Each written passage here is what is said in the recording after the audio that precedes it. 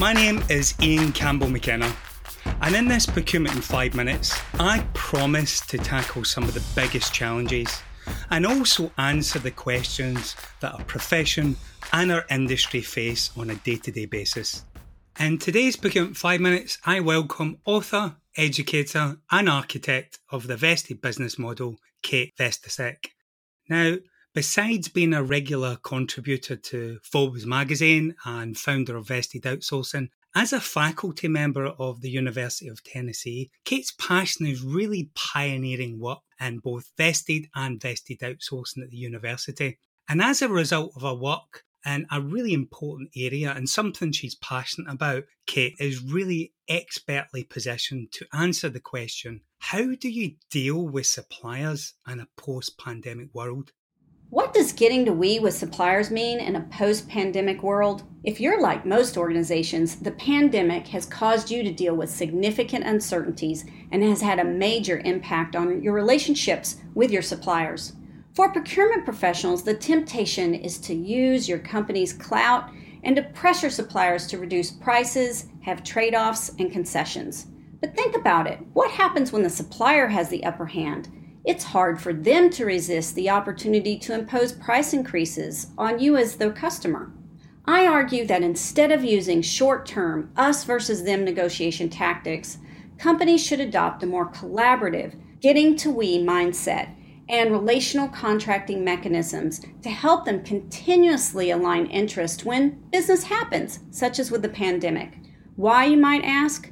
Well, the reason is shading. Shading is a term coined by Professor Oliver Hart of Harvard University. He's the 2016 Nobel laureate in economic sciences. Shading happens when one party isn't getting the outcome it expects and it feels that the other party has not acted reasonably. Here's how it works. You're a smart procurement person working for a large multinational company and your boss asks you to renegotiate with your supplier and get a trade-off or a concession due to the pandemic. You use your procurement prowess, and your supplier caves into your demand. You're a hero, right? The problem is your supplier feels slighted or even aggrieved. They don't think it's fair. They're suffering from the pandemic too. Shading are all of those little get-even moves that when they feel they're not being treated fairly, they're going to come up with a counter move. For example, let's say the supplier who caved into your demand today, they might turn and come up with tactics of their own in the future. We would argue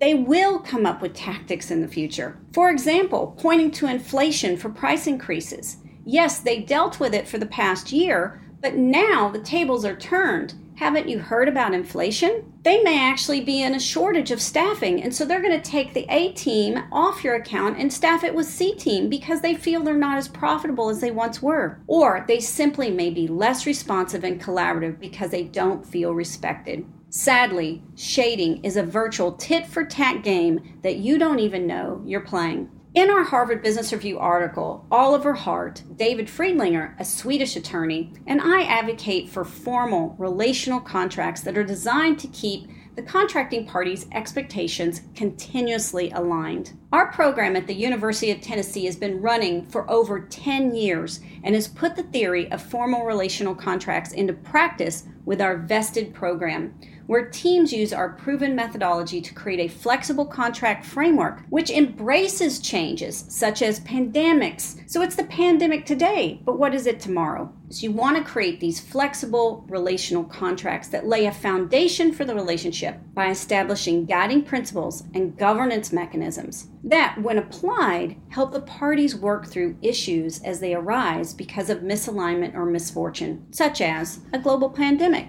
But does it really work? Yes. Take, for example, Vancouver Island Health Authority, who engaged the South Island hospitalists under a labor services agreement to care for patients. When the pandemic hit, the Island healthcare system was suddenly faced with the dramatic challenges and budget pressures that in the past would have wreaked havoc in an us versus them approach as they negotiated for short-term trade-offs and concessions. But rather than get stuck in an endless tit-for-tat battle, the parties turned to a vested approach prior to the pandemic. And they were very thankful they did, because By having their flexible agreement and using their shared vision and guiding principles, they could turn to that to help them make collaborative decisions and co-create solutions to best help them work through the issues of the pandemic. The result?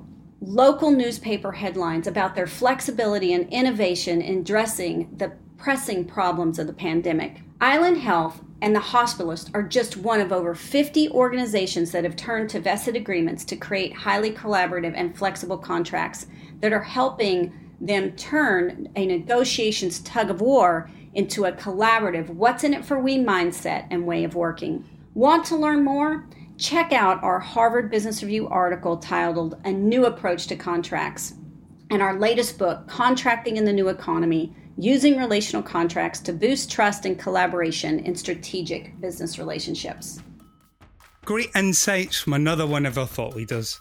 Be sure to share the link far and wide, and of course, I look forward to our next 5 minutes together. Bye for now, and have a great and a productive day.